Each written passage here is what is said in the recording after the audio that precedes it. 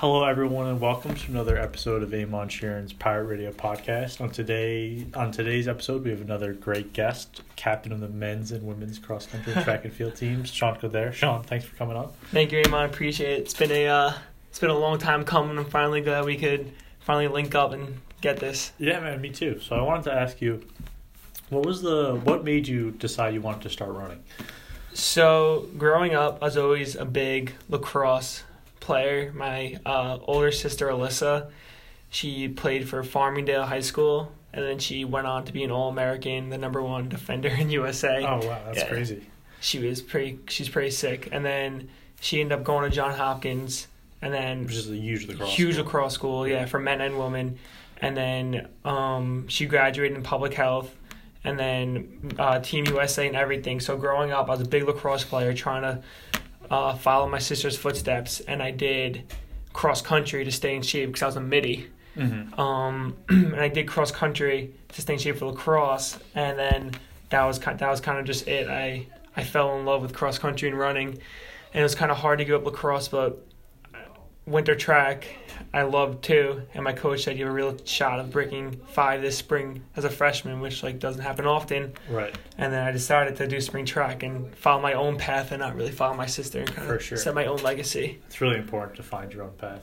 Yeah. You mentioned breaking 5. What was that first time? Talk about that first time going sub 5. It's such a big moment. So the first time I was going sub 5, I was at a developmental at Kellenberg. Okay. Developmental meet. It's a Catholic high school, just a low-key meet for only the Catholic high schools. And Sean Ferguson was running the 2 mile.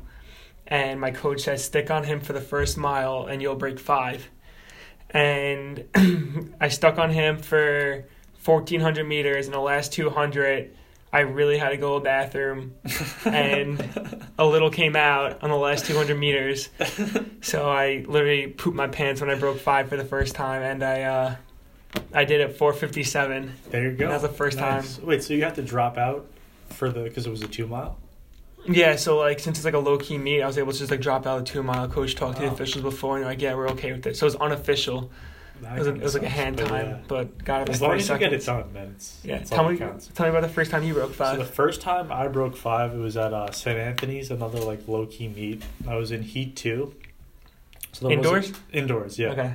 So there wasn't a lot of pressure, but I was in the race with 800 to go, and I was I can kind of take the lead here, and I ended up holding the lead for the last half of the race and running 4:54. Actually, you broke it by a lot. It wasn't even a margin. And you won the race. I won the race too. Nice. Yeah, that makes it even sweeter. It was my sophomore year, so it was kind of late, but better late than never. No, that's definitely tough. As a sophomore, you're really not sure how to really race, and for you to take the lead like that, that's tough. That's tough. And then tell me about how you started running. So it's actually a funny story. I was in middle school, and I was thinking about doing a sport. I didn't know whether I wanted to do cross country or wasn't sure what I wanted to do, but I ended up being late for class. So I started sprinting in the hallway, and then I got pulled over by this big burly guy, and he was like, "What are you doing?" And I was like, "Oh, I'm just late for class." And he's like, "No, what are you doing this fall? I want you to come out for the cross country team." Jeez. He saw how fast I was going, so that's how I ended up Look at that. going out for middle school cross country. Rest is history. Rest is history, yeah. It's awesome. So talk about that, how you fell in love with it. Was it right away or was it a gradual thing? I really enjoyed it. I was just always kind of good at it.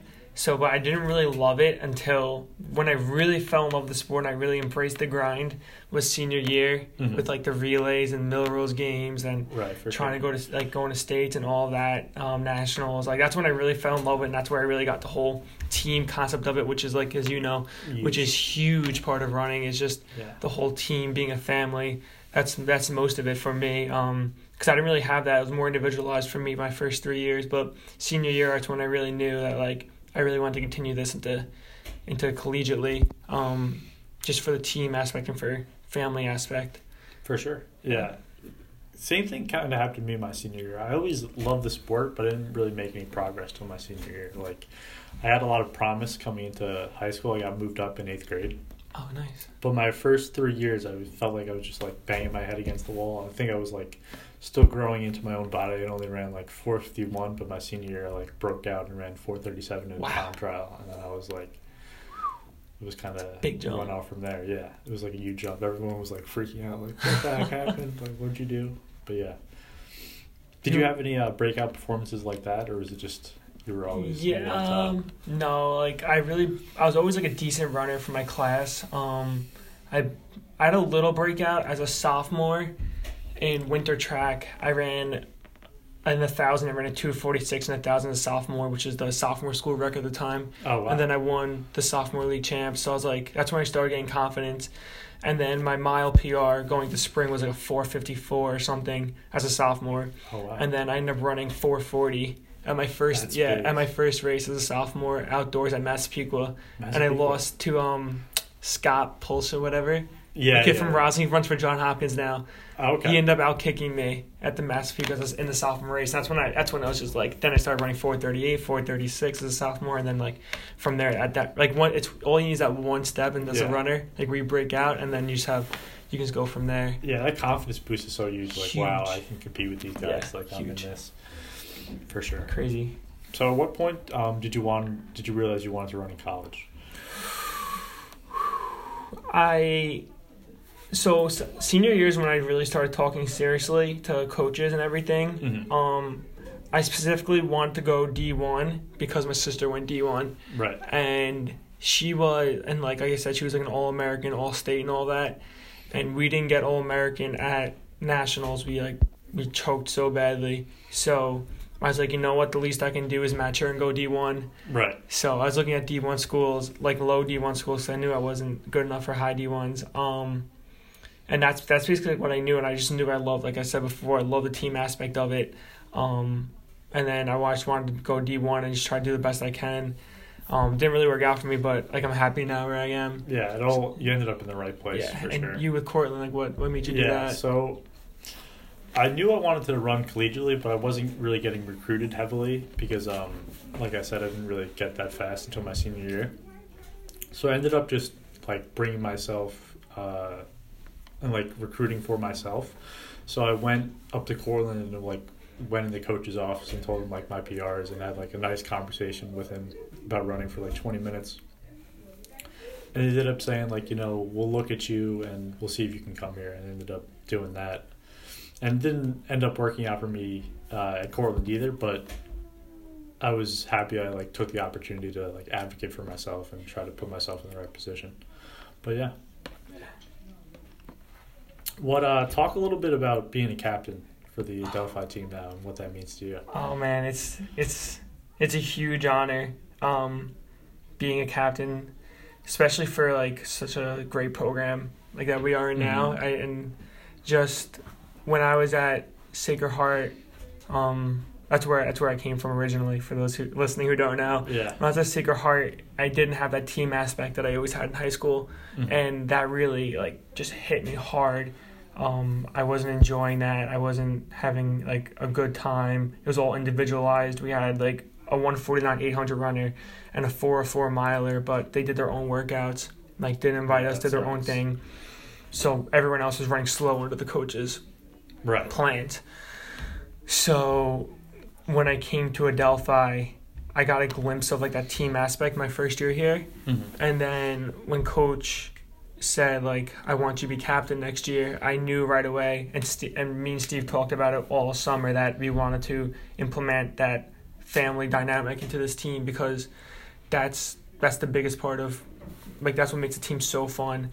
And over the summer, like, I spent so many summer runs with Steve, and we just talked about how we wanted just to make this like a stronger team than it's ever been before. And he's seen the team through thick and thin. Like he's been here all 4 years. He's been here for all, like he's seen he's seen like a little good, a lot of bad, and like a ton of ugly. Everything in between. Yeah. So he really knows what was at. And with my experiences at Sacred Heart, I knew like what I wanted to, and together we can just kind of perform and be team captains. And like you have to know that you have like a ton of guys looking at you, looking at your work ethic, and like these guys are great. Like like Tom, Joe, like the work ethics these guys have is unreal awesome. as freshmen. Yeah. It's crazy what these guys are doing as freshmen and the load that they're pulling off. Like even the injured guys like Ronan, Jason, and all of them. Like I know I'm living out people, but like even they're like working hard. Yeah, everyone's working hard. It's a great team, and like they're just a great group of guys that they make it easy.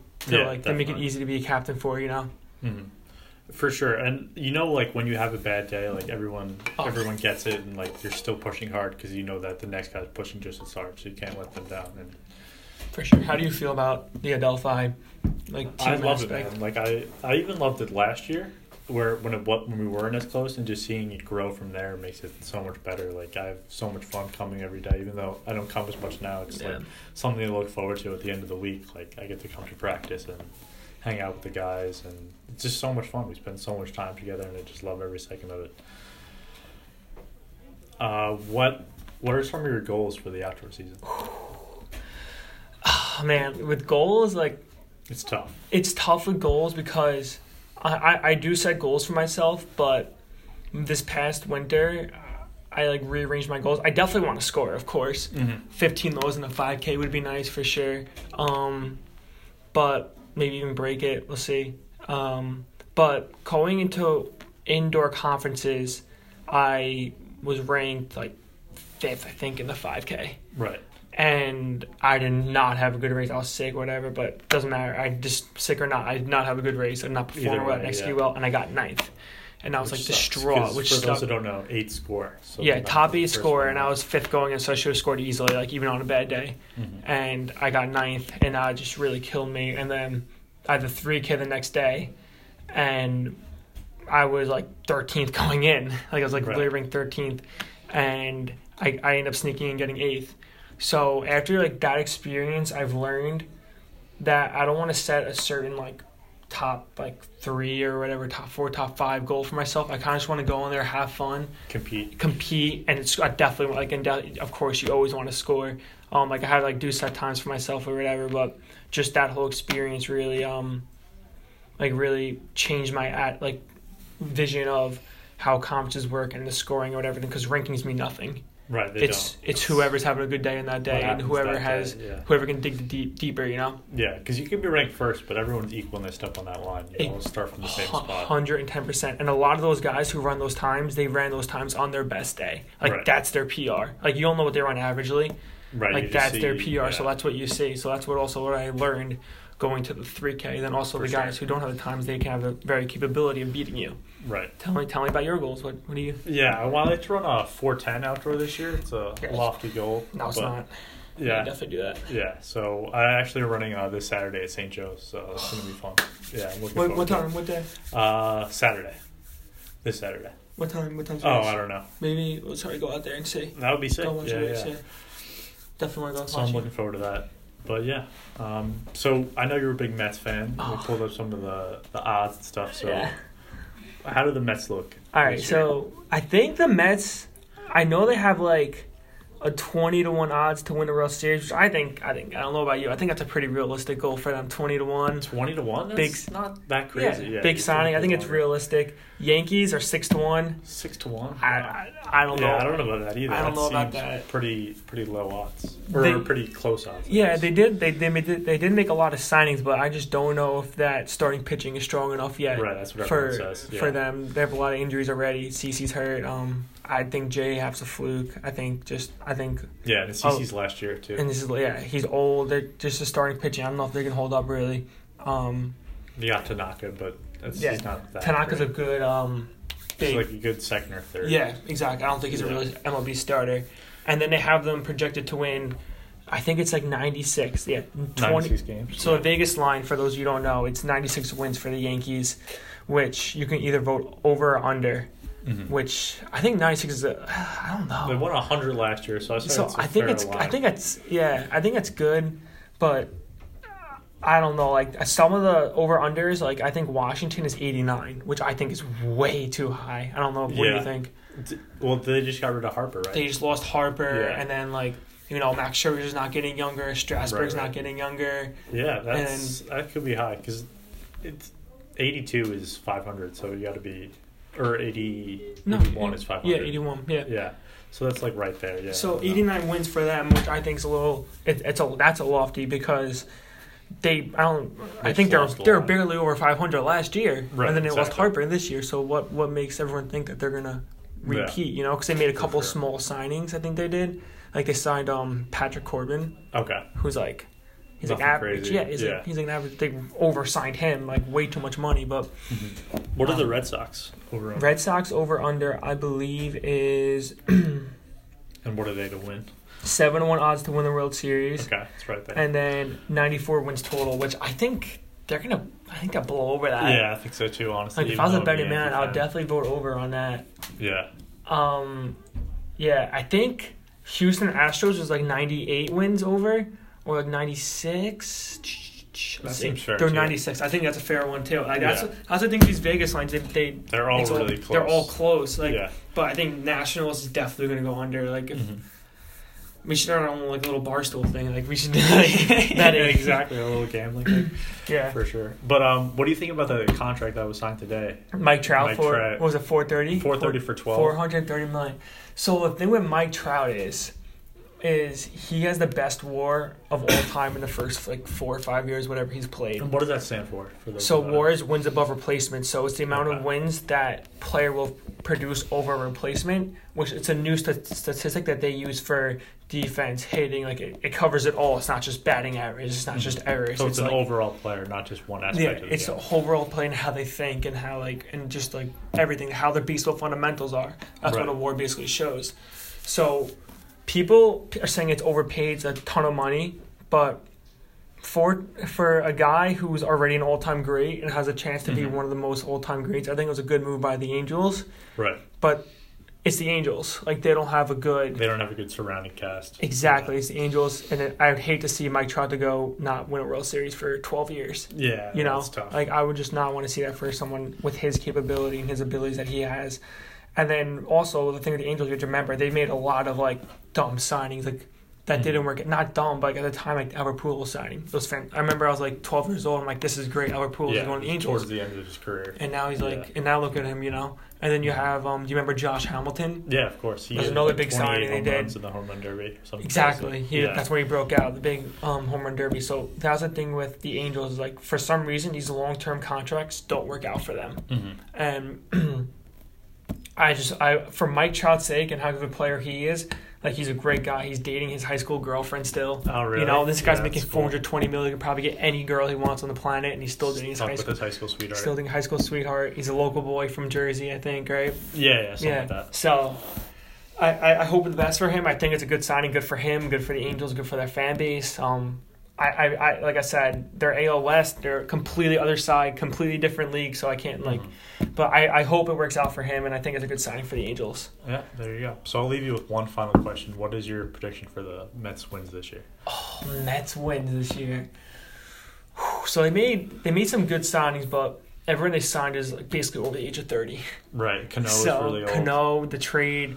They got Edwin Diaz, who's an absolute animal closer.